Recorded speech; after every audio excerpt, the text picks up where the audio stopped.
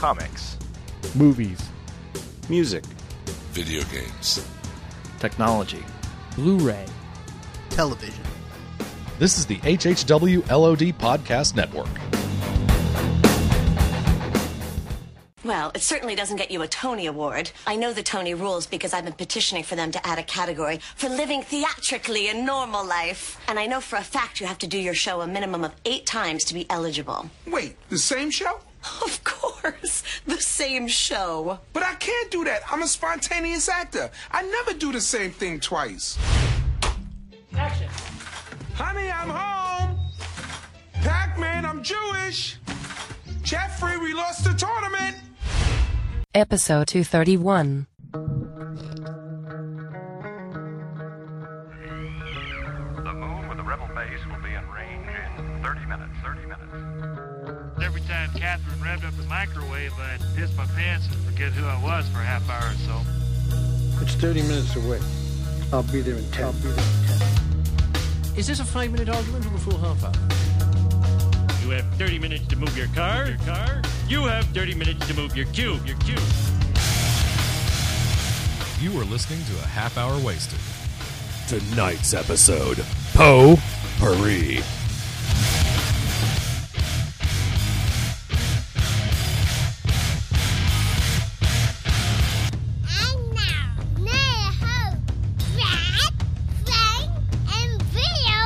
So those are the basic elements to a turkey and Swiss sandwich. I mean, really, it's that simple. You got your turkey. Yeah. Mm-hmm. And you got your Swiss. Yeah. And you got your bread, whether, wheat, white. Hey, I don't care what you say. Swiss cheese is a ripoff. Okay? Because you're paying just as much as for cheddar or Roquefort or Jarlsberg. You're absolutely right. Or Venezuelan beaver cheese. You're paying for the holes. You're paying... excuse me. Those are called eyes, not holes. Are they? Get with it. Well, still, I'm getting maybe 85% of the cheese product I think out that's of pushing Swiss it. that I would get out of a lovely Colby Jack. You know what I think do? you're pushing it is by I fill saying those 80. holes in with love. Oh, see? You win.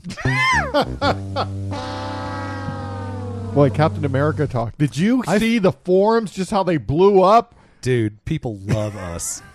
Or I'm sorry, were we talking about the movie? No, I'm pushing the fourth wall in that we're recording the second episode right after Captain He's America. seeing into the future again, yeah, Bill. I'm seeing to the future. Did He's you see seeing the into forums? the future. Oh, okay. Up. It just seemed like the first episode took an entire week to record. Do I sound muffled? You sound good no, to me. you sound fine. All right. Yeah. I think you're just not used to the delicious bottom end. Let's break it down the a bit. The Sony headphones provide. This episode is episode 232. No, 231. 231. Welcome to episode 231. Yeah. We are sponsored by Discount Comic Book Service. Well, cool. Get 40% off of your main DC. Ain't it funky? Sing it, James. Get 40% off your main books. Have them delivered to your door. Go. Ha! Eddie Murphy's in the house. Ha! DCBService.com. Does it make me wet? Don't Will it make me sweat? Well. Ow! So we're going to talk about all different kinds of things. Yeah, we got, I guess, first and foremost, yeah, I wanted to bring up something that is somewhat serious to me, something important. No, this is a very heartwarming story. Yeah, a very good friend of mine. I'm sorry to interrupt the heartwarming story. Your son is a pig. Did he eat all of the cookies? Well, all of the crumbs that didn't fall to the floor, yeah, or didn't fall in his mouth. Look at all these. Look at all these right here. So wasteful. I apologize. You know what you need to do is get him. I'm afraid he gets that from my side Wake of him the up family. from his nap. Yeah. Get him in here to do the vacuum cleaner all over this. You know what the vacuum cleaner is, right? It's a little dance, right? No, you take a. I'm a vacuum. I know what the vacuum cleaner is. When you take a bite of a cookie or a crumbly piece of food, you inhale with your mouth, right? Not down your throat, but you just give it enough. Yes. Enough suction that it catches the crumbs in the mouth. Sage dumps them on himself like he's taking a shower, like the Cookie Monster, the classic Cookie Monster. That's exactly what it is. Yeah. The main difference is that Sage is blonde. and doesn't have a hand running through his body, Right. And operating his mouth. And he has teeth. Yeah. And, Well, and he actually has a throat. You have a heartwarming story, right? Heartwarming. Go Do you ahead. have heartwarming music? There we go. This little message goes out to someone very special. We're not being funny. No. This is a serious. Yeah. My friend Candy, who I've known for years. She lives in Corpus Christi. I want Candy. Yeah. She is Ms. Korn. She is a sweetheart and a darling woman. Is her last name Kane? Her name is Willis. Candy Willis. Okay. There's no joke there. Yeah. She got married, about 5, 6, 7 years ago. All right. And her husband needed a kidney. For real? Did she know going in? No. He Did had he some know health going problems. in? No. They'd So actually it's not known like each he other hid for- it from her. No. This could be a deal breaker, ladies. Unless if he I did tell her now about my kidney before I get married. Yeah. Well, unless he did genetic Deal testing somehow breaker. surreptitiously, he could not have known that she would be a Yeah. potential match. And a potential match. Right. She gave him a kidney. Okay. And Wow. they are both doing well. Wow. But Were they matches? Yeah, they were matches. That's amazing. They went through a battery of tests and stuff, and they were a close enough match that she gave him a kidney. Which is wild. How long were they married? 4 years? Actually, no, I take that back, Brad. Maybe because I think they have a 10-year. So I think it's actually been 10 years. Oh, so they've actually both invested some time and emotion in this. Oh yeah, and of course they. I knew them when they were dating too. So, 14 years, a 14-year relationship, maybe. 10 of those married and committed. But it just when you think about that, What are the odds of a husband and wife being a match? well, I Maybe think they're related and they don't know it. I think with the magic of hope not. meds,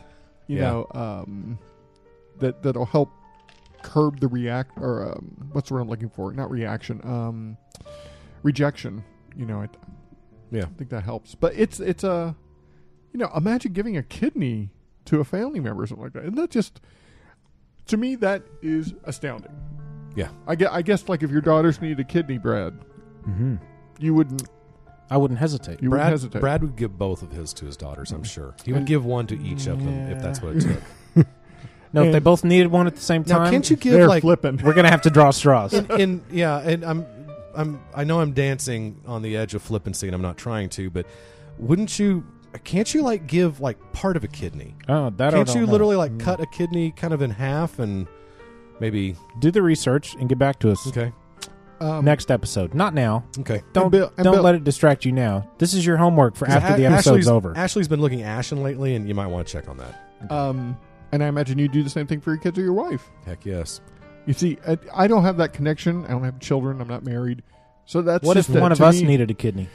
Ooh, You know what? There's a that'd be bank down that'd the be a- street. If That'd be a one of tough us one, needed a buddy. kidney and you were a perfect match, There's a great list out there. I think Baylor has it where you just get on it. It doesn't take that long. You guys would be fine. hey, if you needed a kidney, You are crazy. if you needed a kidney and none of your family was a good match and I was a match, I would give you one You of my are kidneys. crazy. No, I wouldn't, Frank, because I love you. Hey, maybe this will Thank help. you. I would give you a kidney. I really would. You couldn't handle one of my kidneys.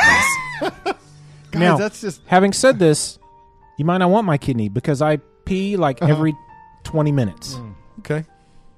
so So- death or peeing Well, every let's put it 20 this way: you don't want to. or dialysis. You don't want to get a bladder transplant from Brad, for sure. Well, during the show, Unless you're like an 11-year-old. I'm actually cathetering right now during the Okay. show. Do you use the trucker's helper regularly? You know, And when I say NASA, I need to pee, that just means my bag is full. It's Okay. time to go empty it. I was listening on the radio the other day, and the space shuttle program just ended, and they were selling a lot of memorabilia and Okay. stuff. One of the things that go very well are the receptacles that they pee in, but of course, being Right. NASA, they have a very specific name for it, like the urinal dispensal unit. So it's like Yes, the UDU or something, and those things go for a lot of money. And for me, a lot of money is like $50. Right. Okay, Well, in all seriousness, yeah.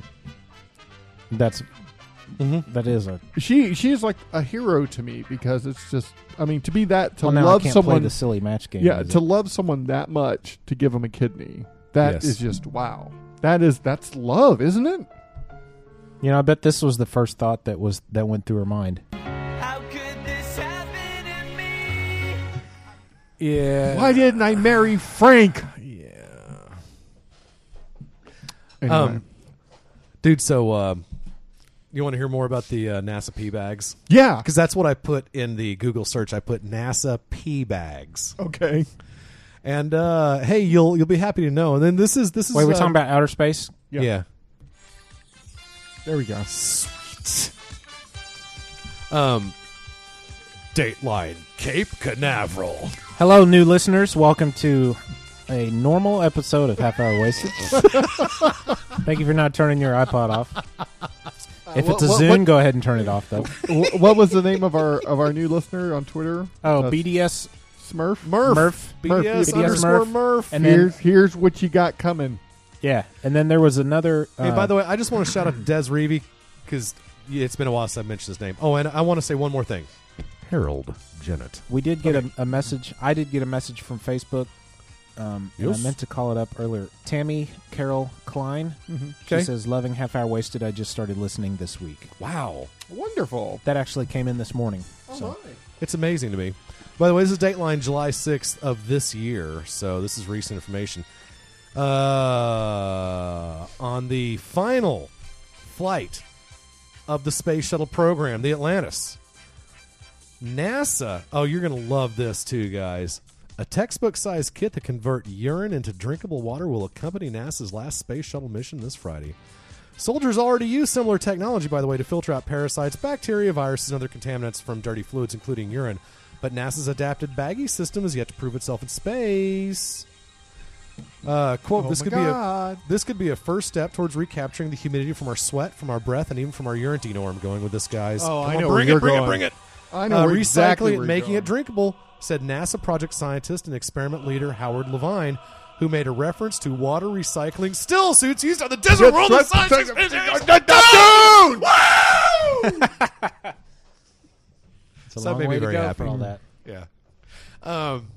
Now, astronauts aboard the International Space Station already drink water from a pee recycling machine delivered several years ago. Wow. I wonder if they've changed the filters out on that bad boy literally recently. was about to say that without the word bad boys. Right. I wonder if they've changed that recently. The problem is that this machine saps power from the orbital laboratory's limited supply.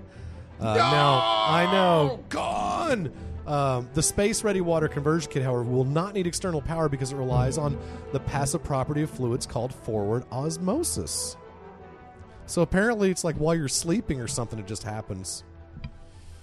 Yeah. Being an astronaut is nasty. Yeah, well, I mean, we already know those people wear diapers because that lady that drove from Houston to Florida to confront the boyfriend of the guy she was cheating with, she was in the car for like 18 hours and wore a diaper so she wouldn't have to stop, which is weird because you think you'd run out of gas at some point. And this stuff is awesome, by the while way. you're putting gas in, you might as well take a pee break. Darn.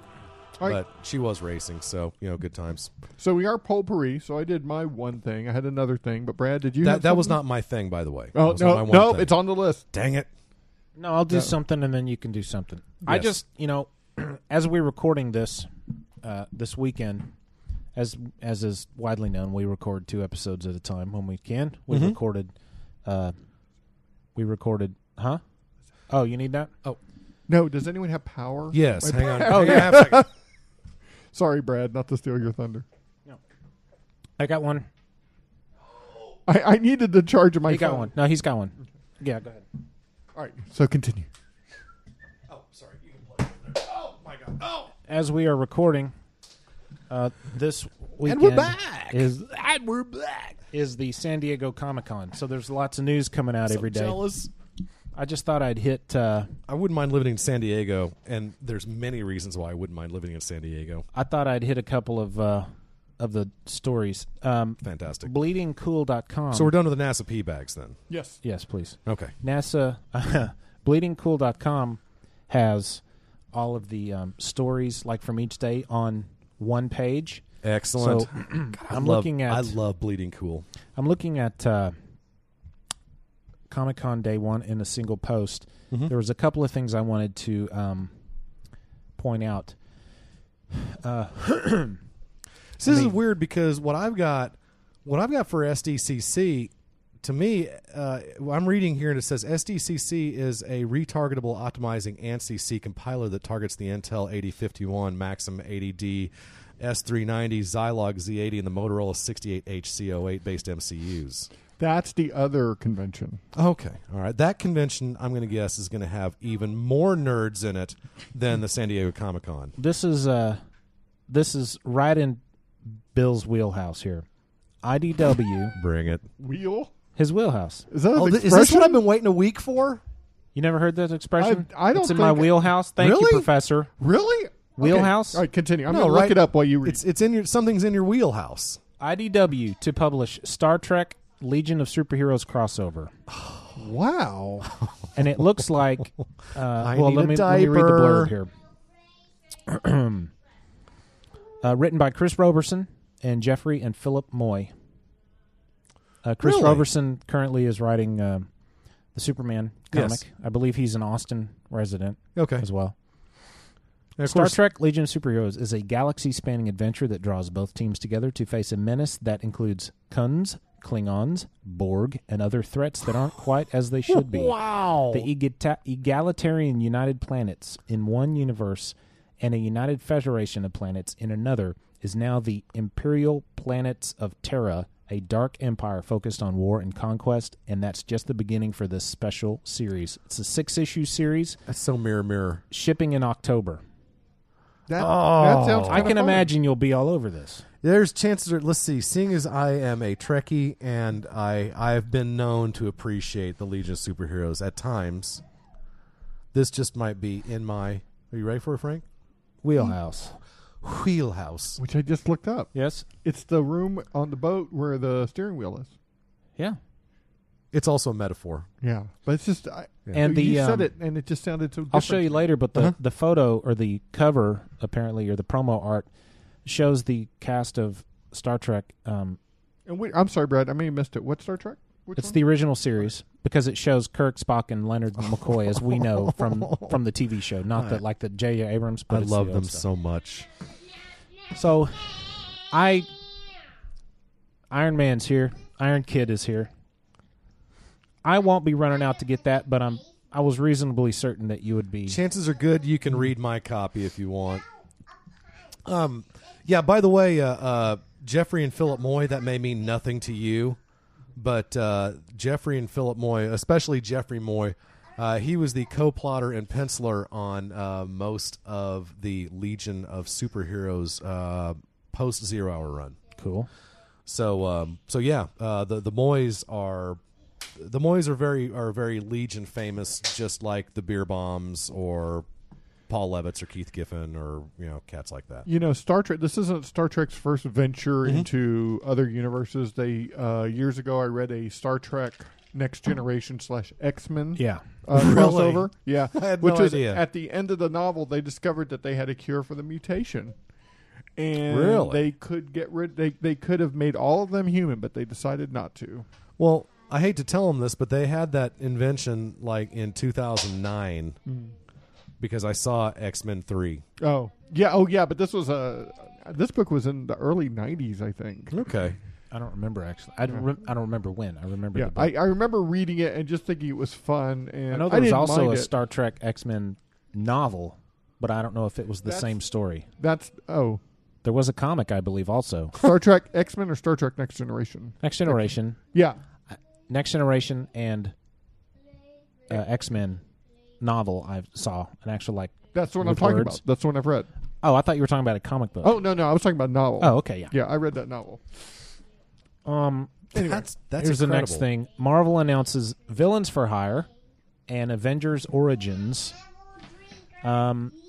Villains for Hire will be by Dan Abnett and Andy Lanning. Yay. Starring Misty Knight and a new team of villains. Currently, Abnett and Lanning are writing Heroes for Hire, starring Misty Knight and a team of heroes. So Are they? I'm wondering why Villains for Hire. Villains for Hire, and why is Misty Knight? Is their current Heroes for Hire story going to lead into Villains for Hire? I'm not sure. Well, isn't it getting Flash pointed into Villains for Hire? I don't know, but and at this point, I have to say this is a DC product, right? No, this is Marvel. Okay, that's it. It always trips me out when a set of artists. Good. I'm glad you did. Okay, yay. It always trips me out when creators work for both companies at the same time, when they have the non-exclusive deals, I guess. And now, of course, because Abnett and Lanning they're getting ready to do one of those Legions? Are they doing new Legions? 52 things. Abnett and Lanning, to me, the first thing I knew them for was their great The Legion run. I won't go any further into it. They're going to be writing Resurrection Man in the new 52 universe.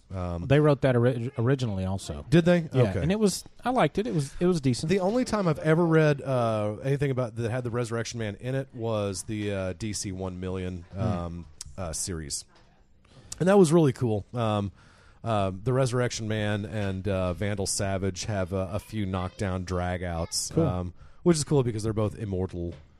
The other bit of news in this one announcement from that Marvel made at the same time was this string of one-shots called Avengers Origins, where one-shots telling and retelling the original stories of a number of Avengers characters. Do we really need that again? I'm tired of origin stories. I mean... And that's one reason why... they're odd characters. They're, well, odd, but they're not your normal ones. You got Ant-Man and Wasp. Okay. You got Luke Cage. Might be kind of fun to read. Yeah. The Vision, Quicksilver and the Scarlet Witch, and Thor is by Catherine Eminem. I guess that's Stuart Eminem's wife. Yeah. But I'm like, why? Especially Thor. Why again? Apparently it's to make money. It's basically the same thing as the NFL having preseason games. It's like people have to pay for them, and we make nothing but pure profit off those things. I mean, those are for, unfortunately with comic books and such a long history, they always have to expect new readers. And this is just a way to get them up to speed. Well, and Disney always, back before the days of DVDs, when if you want to see a movie, it had to be in the theater, or VHS, whatever. Disney used to have a schedule. They would re-release their classics on a 7-year cycle, with the assumption being that they're going to be able to hit. Every parent's going to be able to take their kids to go see Sleeping Beauty, to go see Snow White, whatever, once during their childhood, because that movie will be out sometime in their single digits. So it makes you wonder if the comic companies do this consciously. It's like, hey, every 5 years or so we need to retell the story for people who are new, and maybe these people that don't know these origin stories don't realize there's something called the internet, or don't know of this concept called back issues.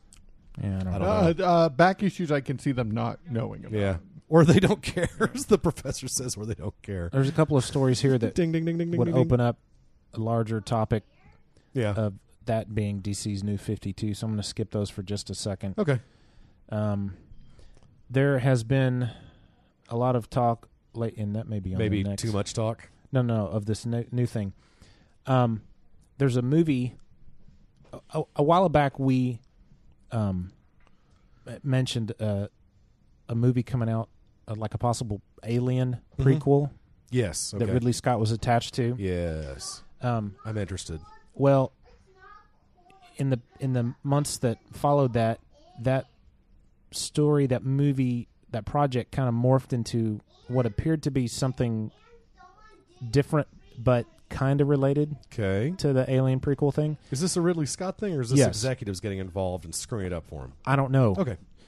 I think it's Ridley Scott, though. Okay. I think it's Ridley Scott driven. But this movie has come to be known as Prometheus. I think that's the name of the thing. Okay. But there has been footage and pictures released from it. Mm-hmm. And from all the evidence that you can see in these things, it makes it look like it's extremely related to the Alien movies, that it is, in fact, an Alien prequel. So that there seemed like there was a bit of misdirection for a while. Yeah. But now with some of these images coming out, I mean, the weird alien architecture that like they secrete and those ridged the Geiger looking. Yeah, the Geiger look. It has a very Geiger look. Yes. In these photos that I've seen. That's cool, man. So it's directed by Ridley, but directed by Ridley, written by Damon Lindelof. Yeah. From Lost. We'll see it apparently on June 8th of next year. But Among others, it'll have Michael Fassbender, Magneto, and Charlize Theron. So that's pretty cool.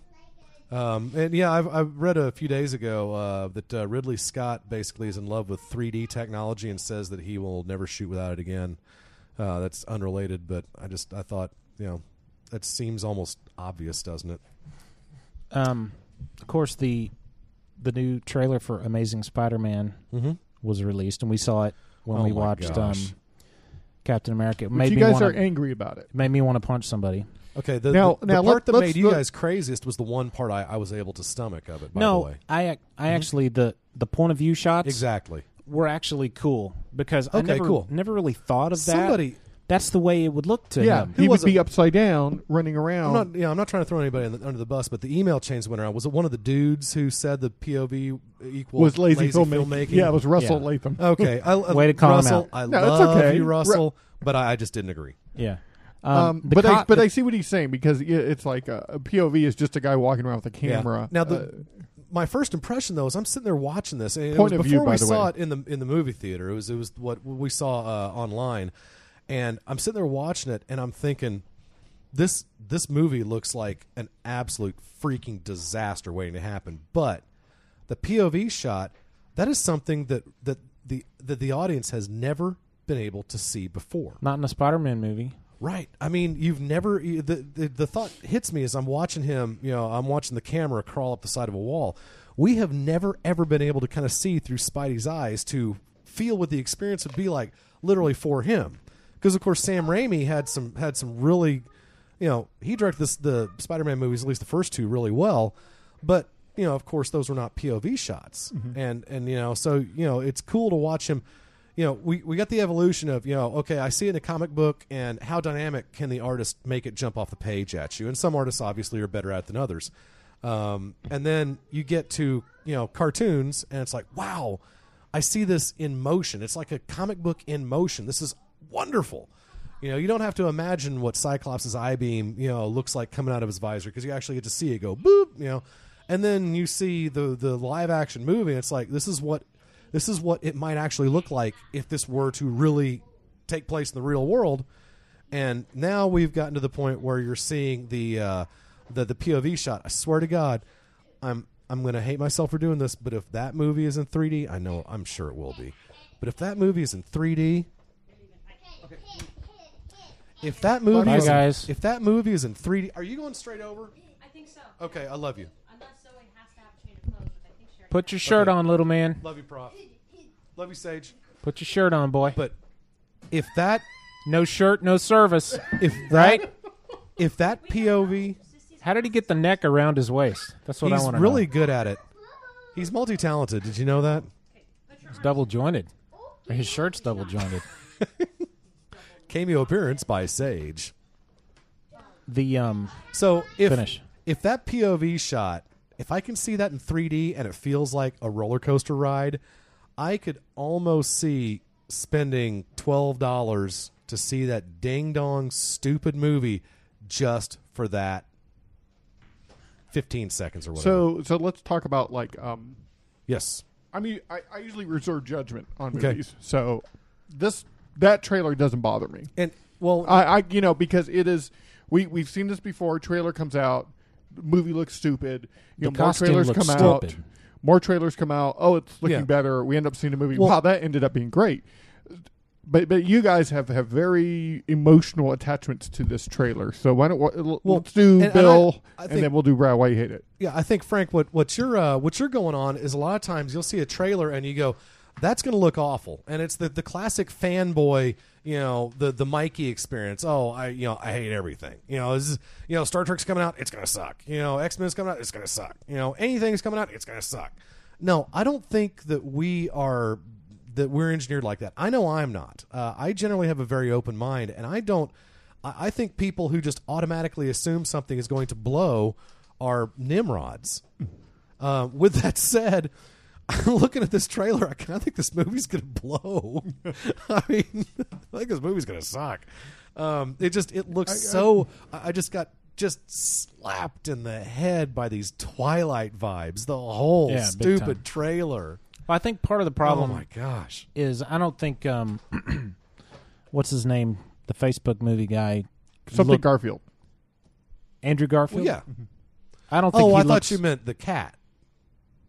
Yes, voiced by Garfield. Bill Murray. Yes, I don't think he looks like Peter Parker to me.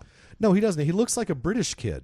You know, And he is. Trying to play Peter Parker. I could tell you when Tobey Maguire, when they said he was going to be Peter Parker, I was like, Oh dear. Oh, I was all over it. I thought that was But bad you think he pretty casting. much, but in retrospect though. Oh, in do you think he retrospect, nailed it works. Yeah. Okay. Yeah. Yeah. Good. Art from Ken's friend Art. Yeah. Art Lewandowski. Yeah, he hated Tobey Maguire's Peter Parker. Interesting. I told him he was extremely wrong. I mean, on I Twitter. think I think maybe- he was the perfect Peter Parker. Maybe you and give this guy does not look the part at all. Maybe you give Sam Raimi Just because he's a fan. I'm sorry to interrupt, but just because the actor is a fan, doesn't mean he's right for the part.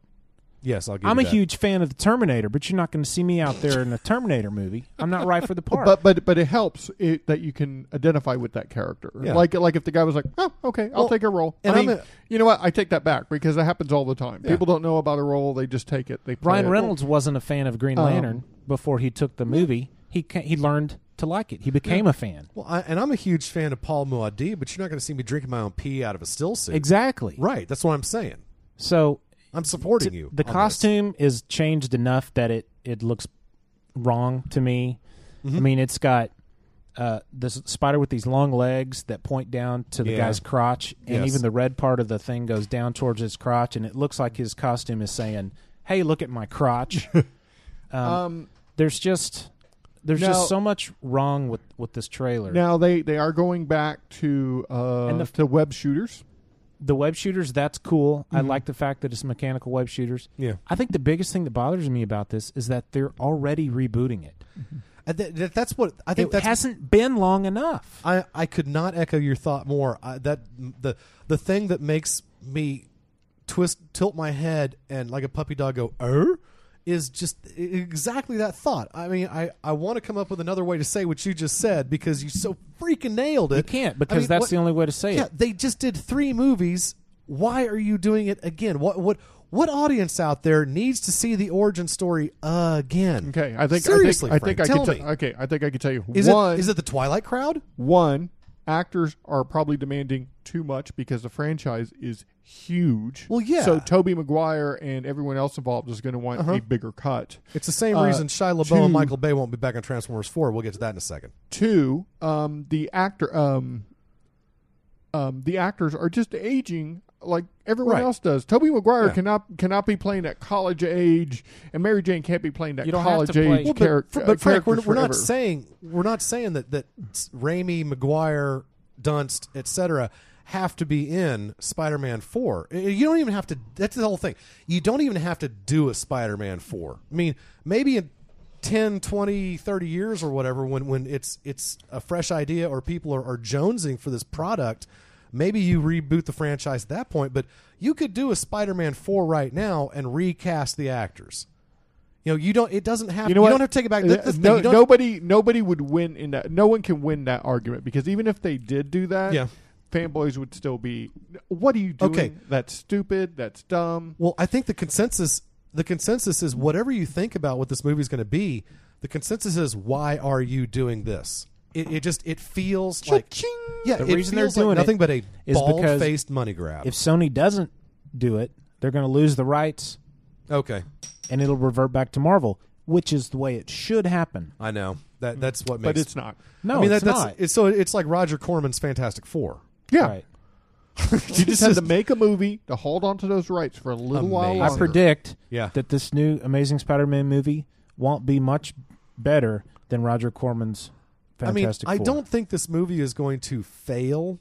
I don't think It it's won't gonna, fail. It's going to make an load of it's, money. yeah, it's not It going just to come in is. with it's. Oh man, we spent 120 making it, and it only brought in 17 million domestically. I don't think it's going to do that. And I do wonder what the budget is because my guess, and it's total guess, I have no idea. Maybe I should type this in the Google search, see what happens.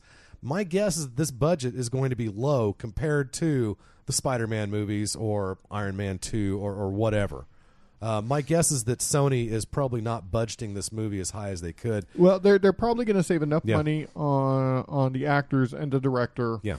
And marketing wise, they'll probably keep it at about the same level, if not higher.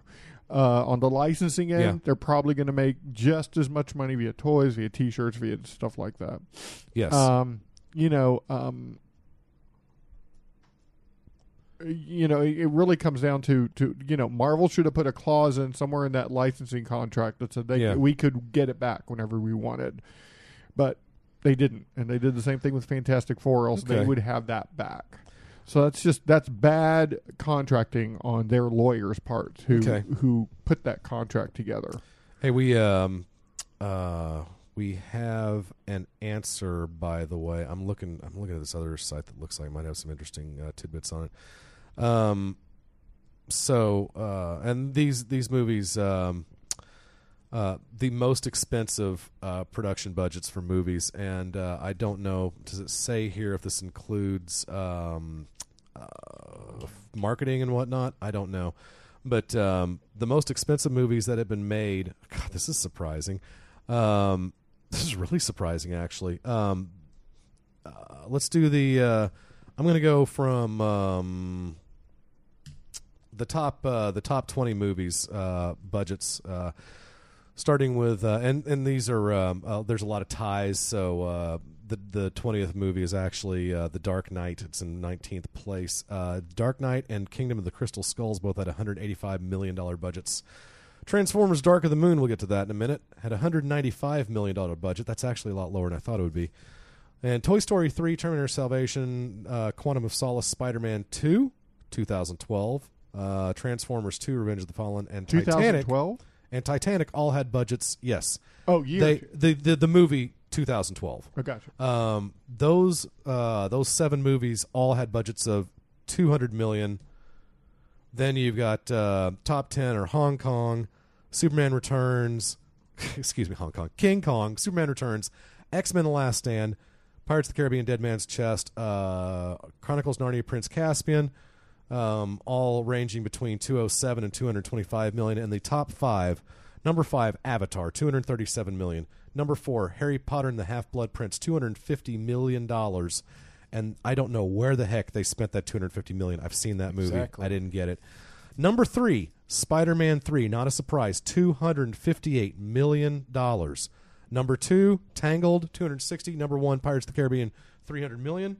And which Pirates of the Caribbean? At World's End, $80 million for next year's Spider-Man movie. I need to take this call real quick. Amazing, $80 million. Wow, low budget. Let me go ahead and jump down to my. Oh, let's make sure we're recording. Yeah. Let me jump down to my next thing. So I recently started reading Grant Morrison's Super Gods. Yeah, what is that about? It's basically the history of comic books through Grant Morrison. His writing. What do you mean through him? He's telling it. The history of comic books. Yeah, he's researched it. So this is a nonfiction. Is it a comic book? No, it's a novel or nonfiction novel. Okay. And I'm only about 50 or 60 pages into it. Where'd you get it? And I got it online. I'm reading it online. I didn't buy it. I got it for my iPad. Oh, okay. And I have to say he isn't telling me anything that I don't know. Anyone who's versed enough in comic books kind of will know about Action Comics being the first comic book, Superman being the first hero, Batman being, all this. He's kind of going, I just finished up with Wonder Woman today. The one thing I do like about it, though, is that his energy in writing, and he does get into the minutia of things like what the covers represent and what they mean. He went into, for instance, on the first Action Comics comic book, if you look at it, it's Superman with the car over his head and 3 people running away. Mm-hmm. We know in retrospect that is Superman. People on the street did not know what was going on. They didn't know that was a superhero. They didn't know why those people. They didn't know those guys were bad guys. They had no idea who this character is. And then he goes through the story and tells how when they broke down the story, they didn't go beginning, middle, end. They kind of told middle, beginning, and end in that first Action Comics story. And it moved on from budget talk? Yeah. Okay. and it was so far I'm enjoying to read. I'm not really learning that much more, but I like Morrison's energy in the way he writes this narrative. It's very narrative. I can follow it. He gets excited about things. You can read that. You can tell that by reading it. And he's just so in the minutia of just what these early comic books represent and where it will take us to in 50, 60 years. I just finished with Wonder Woman, about 60 pages into it. I don't feel like I can really rate it yet because I haven't learned anything new.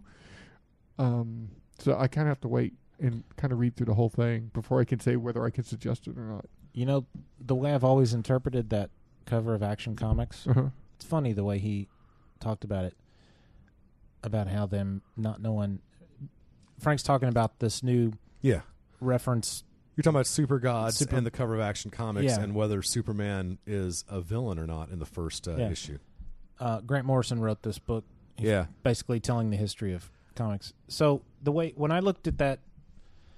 always looked at that cover is I always imagined it as this car, and honestly, I read the story in Action Comics maybe once or twice. I've never read that issue. I don't, reprints obviously, but I don't it's remember forgettable. it. I don't remember it. But the way I always pictured that cover was that these people that you mentioned that were running away with a look on their face looked up, they saw this car flying through the air, coming down and about to hit them to land, and they were running for their lives to get out of the way, and in comes this Superman to catch the car to save their lives. But they don't see that because they're running away. That's the way it's always come across to me. That's like when I see what's going on, that's what I picture is happening. Okay. So I just think it's interesting. Oh, cool. Hey, I don't know if we should put this in show notes or not, but if you guys do want to read Action Comics #1, there's a website out here. It's looks like a virginia.edu, so it may be it's a student or something. If you type in like Action Comics #1, that'll be one of the first ones to come up. xroads.virginia.edu / et cetera, et cetera, et cetera. I can give you guys the URL for the show notes, but it's clearly scanned, but it looks like a nice clean copy. It's you could definitely read it, and Superman doesn't look like he's not the finished smoothed out character that we're used to seeing. I think he also goes into subtext and the religious angles of what superheroes represent. I guess the Super Gods is the title of the book. But I can't suggest it just yet because I haven't read anything that just kind of has wowed me. Because so far I guess I'm more versed than I thought about just history of comic books. Now isn't the Super Gods isn't some kind of a near Nietzschean reference, and a Randian reference to, man's search for our evolution or something? Isn't there some very deep thoughts, relating to the title of the... knowing Morrison, I'm sure that term has that type of meaning. Okay. I just picked it up because, in a lot of ways, comic book heroes of today is like our mythology, in 500 years from now, people are going to tell stories about like, oh, there used to be this hero called Superman in newspapers or in comic books, and people used to talk about him, and he could do this, that. It's a lot like when we talk about Beowulf. It's a lot like when we talk about, mythology of Roman and Greek gods. There's hundreds and thousands of stories, but we only really know a handful because those handful are the ones that last or the ones that are most memorable. And, I think maybe this book is just written for people who just want to know more about comic books, but haven't really thought of them other than entertainment. Yeah. He's definitely trying to put the spin on it. There's a lot more here. So I can't say thumbs up or thumbs down, but it's... Now, how far through it are you? 70 pages out of 400. Oh, okay. All right. Wow, that's actually, I don't know what I was expecting. I'm so used to reading 600-page books these days. A 400 seems like a walk in the park. Yeah. Okay. We didn't get to you about Terminator 3. I know you have Transformers. or Transformers 3 or T3. I kept wanting to. And we have 1 minute, so go. When I was texting, I kept trying to put T3, and it's like, no, T3 is TF3. TF3 is not Transformers 3. At this point, it almost feels like beating a dead horse, but I'm going to go ahead and launch into it anyway. And it's interesting that I've had, we've had a couple of the dudes kind of try to defend Transformers 3. Not that it was a great movie, but that it was just dumb summer fun. And I totally get that you go into Transformers 3 expecting nothing but dumb summer fun. You want explosions and fun, CG, and you'll be happy. Things blew up, your robots punched each other, and the good guys won, and it's good. I ate some popcorn. It was air conditioned. Life is good. Maybe I took the kid with me or something like that. And normally, yes, as we were talking about earlier, I am not one of those people. I am not predisposed to hate something or to think it's going to suck or to think it's going to be lame.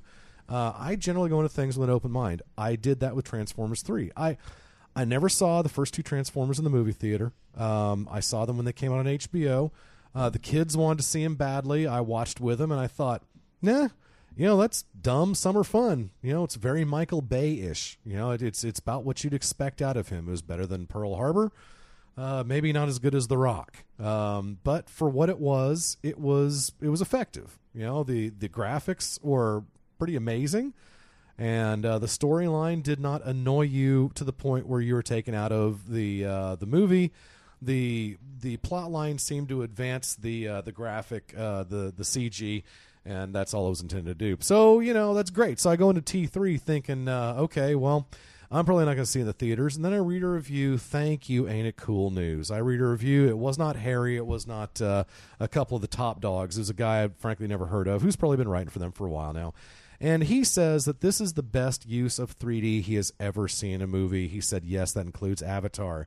He says that Michael Bay was made to direct 3D movies. And I'm sorry I'm not giving you credit for this. I'm sure it would be fairly easy to find out. I'm not doing it because I'm mad at you. I just don't remember your name, bro. But basically, he's not gushing about the movie. He's gushing about the movie experience. He talks about the panoramic views over Chicago, the fact that the 3D forces Michael Bay to slow his directing down. It's not just throwing a camera up in midair during action sequences and having camera cuts every 3/4 of a second. He said with the 3D, Michael Bay slows his directing down. You can actually see what's happening during the action sequences. That I'll give him. That in my opinion was true. But the worst thing about a movie like Transformers 3 is that this ding-dong movie is basically, he's bluffing the audience here. He wants the audience to think that this is a tongue-in-cheek movie. He wants to make the audience think that this is light summer entertainment, summer fare. And the Transformers 3 could not have taken itself more seriously. I think, frankly, he betrayed the audience's trust right there. I mean, if I was how was it taking itself seriously? If I was an attorney, I could theoretically say defense rests or whatever at that point, and I think I'd win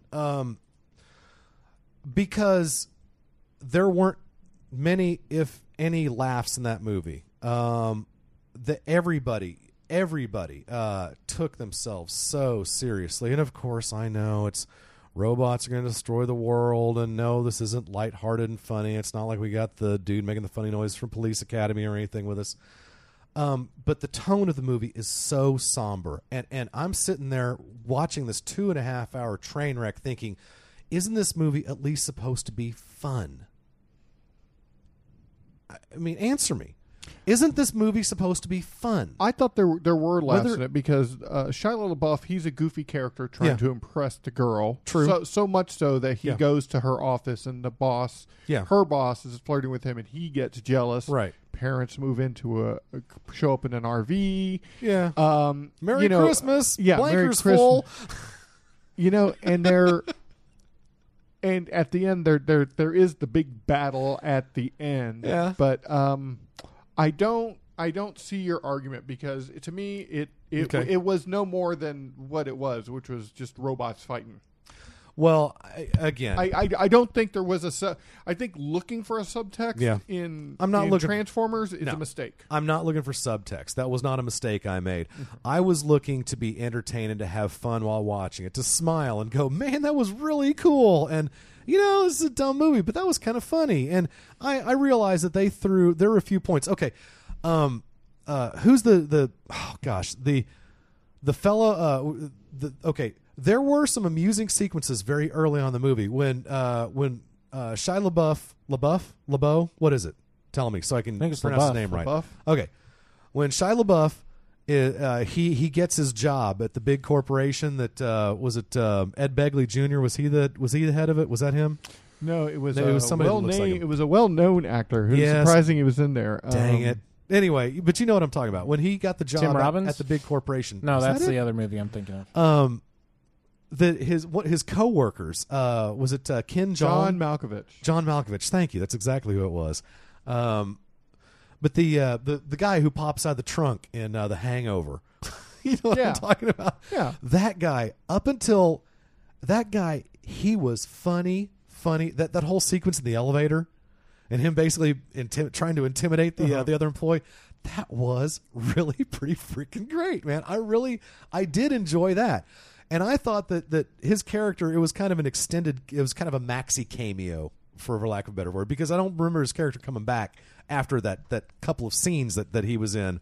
But he was on screen for a good 10 minutes or so, or so. But his part was very amusing up until the very last shot, basically, with him, where he's kind of muscling up on Shia LaBeouf, and all of a sudden his character goes from being kind of funny and quirky to just being weird as he's throwing B-word and he was really puffing his chest out at Shia LaBeouf, and I thought the dialogue failed that particular scene there, as is you're kind of using shock value. They'd been using comedy situations as comedy with this cat's character, the situation where he a fairly slight fellow of Asian descent is just flat out intimidating this big red-blooded American male, not Shia LaBeouf. It was another guy. But I just thought it was very amusing, and it was well done. And then his final scene where he's going up on Shia, I thought that scene was really bad. The dialogue was really bad, and that brings me to one of my next points. The for a movie with a budget like that movie had, $250+ million, and we kind of figured it would be. That, for a major motion picture, that had the worst dialogue of any movie I think I've ever sat through. And we all realize that an action movie is going to be a cumulative effort. You can't give all the credit to Michael Bay, because we know there's going to be 18 people, rewriting and script doctoring. We know that, Whoever the writer was didn't write the thing. They wrote the movie, and then they had 47 people try to help fix the thing. So we've got there were probably 20 people with their hands in that script writing pie. And I'm not talking about Ethan Kruger is the writer, and I don't know the guy, but I'm not talking about the plot. I'm talking about the written dialogue, the literal words that came out of people's mouths was so paint by numbers and was so unsurprising that I was rolling my eyes constantly at the words they were saying. I'm confused. Okay. That you would expect anything else from this movie. I would expect a little bit better than we got. I did not expect Citizen Kane. I'm not. I don't. It's the first movie was almost, the first movie was so different. It was fun and enjoyable, and it had a story. That's what I was expecting out of T3. Well, I mean, what was the story on the first one? Did you not see the first one? Yeah, no, I did. That's what I'm asking. What was the plot? Because to me, it's just kind of forgettable. I don't remember the plot to the first one, because I think the plot was secondary on it. It was about giant robots. I didn't see the second one. the third one, you can't even come up with the plot for the first movie because it was just robots fighting. In the end, it's just about robots fighting, guys. Sometimes a cigar is a cigar. To expect anything else is crazy. Okay. It really is. It's just, how can you put this movie on a pedestal when it doesn't when it doesn't deserve to be on a pedestal? Okay. Well, that's like going to get a Big Mac, okay, biting it and going, I mean, this tastes like, it doesn't taste like good meat. The bun is kind of, it's just the service is, when you go to McDonald's, you know what you're getting. Right. So when you go to a Transformers movie, what are you expecting that they haven't delivered in the past? Okay. Well, just for the record, the plot of the first movie is, which you had to look up, by the way. Well, it's been a while since I've seen it. I couldn't go through every plot point in many movies. How about good guys versus bad guys? Yeah. Well, I mean, the plot line is Sam, poor teenager Sam Witwicky buys his first car, which turns out to be a robot, which turns out to be a good guy. And then the bad guys show up, and the good guys have to fight him, and yada yada yada. Okay, I'm whatever. I'm getting off point there. I mean, you can hammer us about what the plot of the first movie was compared. Well, to the what I'm saying, the plot is secondary. No problem. I don't. The plot on all these movies. Yeah. People are always going on how Michael Bay stinks. Michael Bay is a terrible director. Cool. He's never said he was a great director. He makes things explode. Okay, He has never once. Regardless, said he was a great director, and I am making art. He is making things explode. People.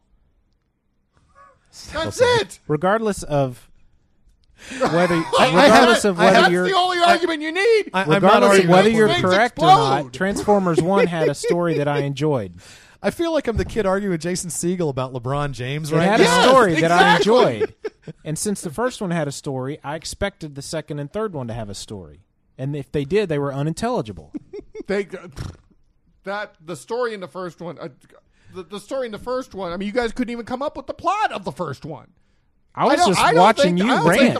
It's because I haven't seen it recently. The plot is secondary to these movies, okay, people? You can't when remember you go to a Michael Bay movie, do not expect for a plot. This has been established. Has been established. Wrong. Absolutely that he cannot incorrect. Make a movie with a plot. Incorrect. No. Incorrect. No. The Rock was a great story. The Rock is Con Air. The Rock. Okay, hold on. The Rock had didn't a plot. he do Con Air? By the way, I am loving this right Didn't now. he do Con Air? Okay. Yes, he did. Con Air was great. It had a nice story. The Rock was great. Had a nice story. Armageddon had a plot. I'm going to tell you Armageddon guys, had a plot. I love Michael Bay. Okay. Because he gives you now we're getting to the bottom of this. He tells you, he telegraphs to you what you're going to get in that movie.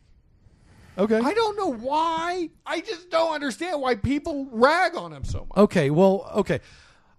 Why I'm ragging on him, I will continue to explain this. Why I am ragging on Michael Bay for Transformers Dark Side of the Moon, whatever Dark of the Moon.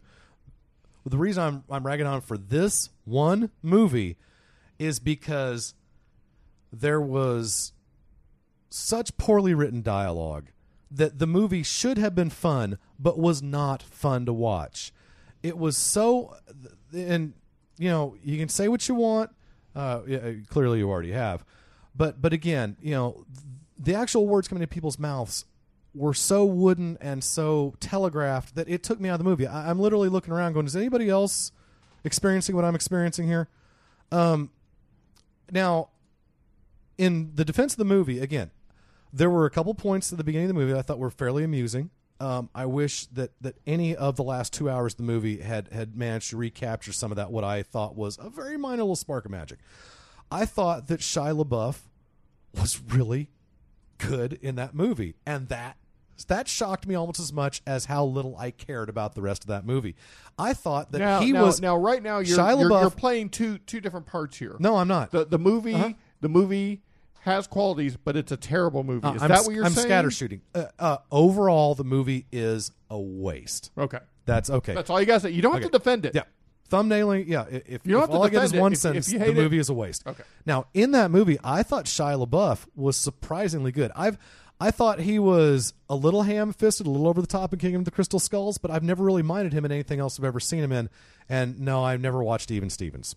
Do you get that? No? He's very funny in that. Yeah, by look the it way. up. Look He's it up. very funny in Okay, that. I'm Is not it going to a explain TV it. Look show it or up. a movie? It was an old Disney It's where he got his break. or Oh, Nickelodeon. really? Was it Nickelodeon? Disney. Disney. I It was believe great. It's a great believe show. it It's was when he's a Disney. little kid. He's like the younger brother. Okay. So Is it like iCarly? kind of, but It's not better. as good. No, it's better than iCarly. But not early iCarly. Maybe later iCarly. iCarly after sold they out. jumped the shark. Once Michael Bay took over direction of iCarly, it went downhill. I know. Spencer stopped being a believable character at that point. I know. So I really thought Shia LaBeouf was he was fairly subtle, and I thought he was a good actor in what was maybe the least subtle movie ever made.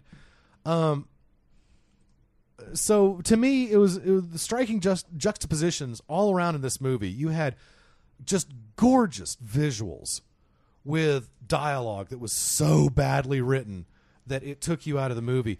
You had entire portions of the movie that literally did not need to be there. The whole section of where Shia LaBeouf and the army guys they have to destroy the pillars.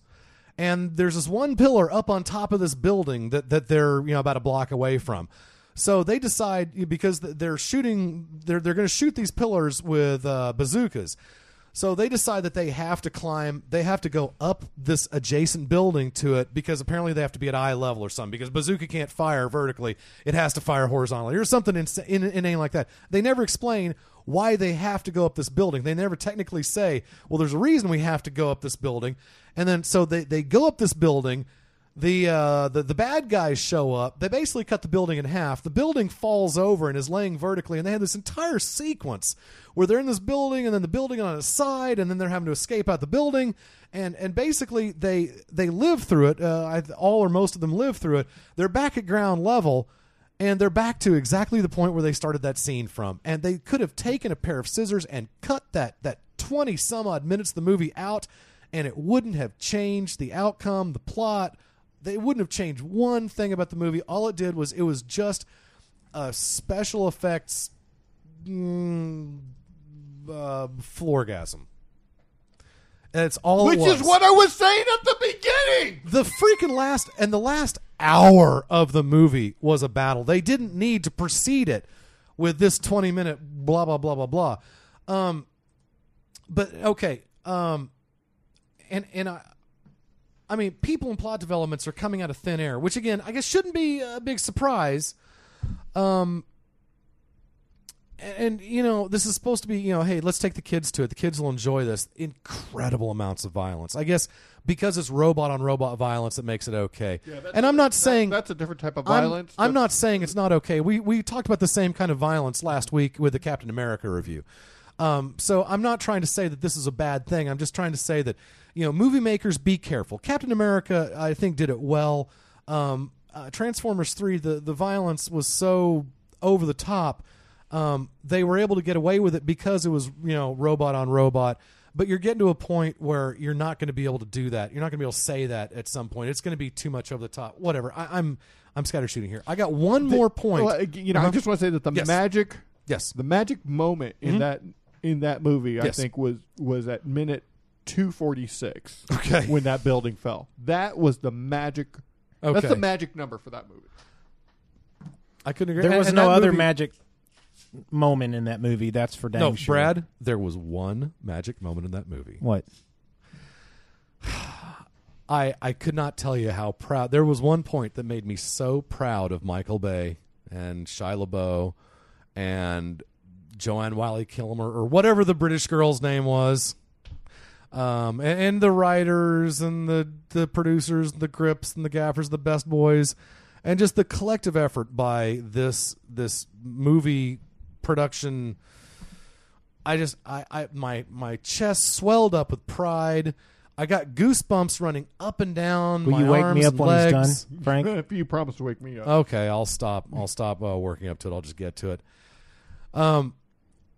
When Shai Hulud came bursting out of the ground. When who? When the sandworm came bursting out of the ground and started ripping the hell out of the city, I was so happy. You think Michael Bay's a Dune fan? I hope so. That might be it. That was Soundwave, I think. Was that Soundwave? I think so. I think you're right. That's the dude who cut the building in half that made it topple over, causing the scene to happen. But I didn't realize there were going to be freaking sandworms in this movie. That was awesome. Maybe you said this, but how did they get out of that building alive?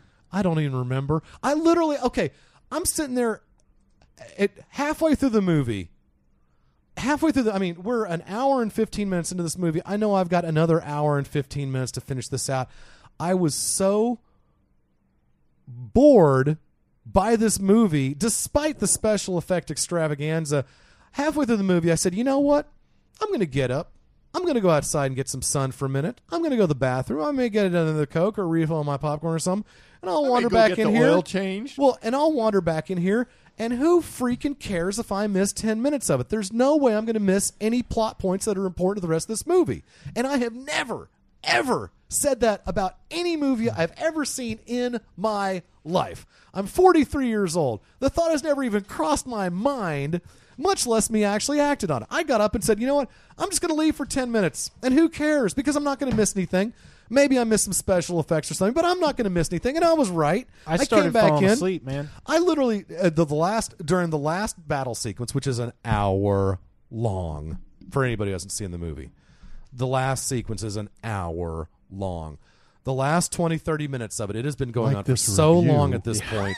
Exactly. I am. Yeah, good point. I'll We're 20 minutes over our okay, goal. well, that's me. That's me. You know, that's why it's 90 minutes wasted now. But I literally I started losing interest. I mean, I got to the point where I stayed in the theater. I'm the only movie I've ever walked out of ever in my life was Godzilla 1985, and I went and saw Real Genius. So that worked out for me. But I wasn't going to walk out of this movie, but I just did not care about what I was seeing. I didn't care if any of the characters lived or died. I didn't care if the plot I didn't care if the plot was resolved. You just described Tree of Life, by the way. And I'm sorry. I doubt I'll ever see that movie. By the way, I see that poster in the halls at the place we work, and I kind of shudder these days because of what you told us about that. But that movie did something that no movie has ever done before. It made me care so little about the movie that I was watching that I started, and people around me, I don't know if I was making them mad. Nobody tapped me on the shoulder and said, knock it off, buddy. But I pulled out my phone. I started writing notes down on my phone so I would have, some talking points.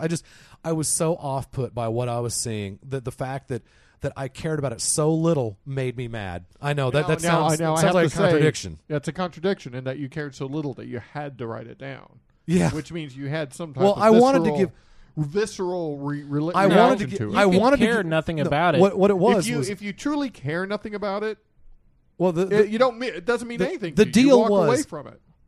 But you had some type of reaction. You see, this is my argument about bad movies. It doesn't mean that you cared about it, though. It angered you enough that you wasted your money on that movie. That you had a reaction to it, and that lives inside of you. Yeah. And you get value out of that. If you didn't get any, it's like eating air. Okay, you eat air, you get no value out of it. But you eat something that's kind of hot, you tell people years later, oh my gosh, I ate this thing that was so hot, it burned me. I remember I pooped fire. You remember that, okay? You didn't enjoy it at the time, but it becomes a memory. You get value out of things you hate. You know what really we should do? We should end the show right now before he's gone. Okay. Before he comes back. Okay, let's go. Ladies and gentlemen, thank you for listening to a half hour wasted. We really appreciate it. Let's see. Visit our show website, halfhourwasted.com, to check out our blogs, photos, and more. Don't forget to visit the new message board at forumsforgeeks.com. Let's keep going when he comes back, and we won't be recording. Send your questions and comments to halfhourwaste@gmail.com. Be sure to check out the Legion of Dude podcast that comes out every Thursday in the same feed. We also have Out Now with Aaron and Abe. Check out the Walking Dead TV podcast and keep an eye out for Media Minutes. Visit our sponsor, DCB Service. And Brad, I'll see you later. All right. See you later, buddy. All right. Bye. Bye. Then another movie because you hated it so much. You hated it so much that you. So an extra hour of sleep. That's awesome. You hated it so much that you had to. It lives with you. I know. Well, yeah. Don't do it for us real quick. Okay. What do we do? Thank you, Joe. Appreciate it. Talk to you soon. All right. You can hate something, you can and not care about it. Okay. That's all I'm saying. All right. That's all I'm saying. That's right. So no, for what I was getting at was I hated the movie. I hated the movie enough, or was so off put it enough that I wanted to give it full credit. Okay, I thought that the movie deserved for people to know. I don't know why the hell anybody would care what I think, but with that said, I wanted to trumpet my distaste for that movie across the airwaves. So there you go. That's why I sat there and wrote the notes. If I had cared that little about it, I probably just would have left. Hang on a second. Oh no! Has it been blinking? How long has it been blinking like that? Has it been recording? We didn't get any of that. None of. The second. I'm done. None of Bill's rant at all got recorded? Oh, that's too bad. Did we run out of space? No, that means it was never. I'll see you guys later. That means it was never recording. I got better things to do with my day other than put up with this amateur. I know, bunch of monkeys. So do we just not have a second show? I guess not. Oh, dang! What a drag. I was on a roll too, man. The thing about the sandworms was genius. No, we recorded. He's not reacting. He's not. We were hoping you'd go. Ah! We got all of it. Okay. You're actually recording on the phone right now. Okay. I got this audio on here. But we did wrap up. Did you like that reaction? Yeah. Okay.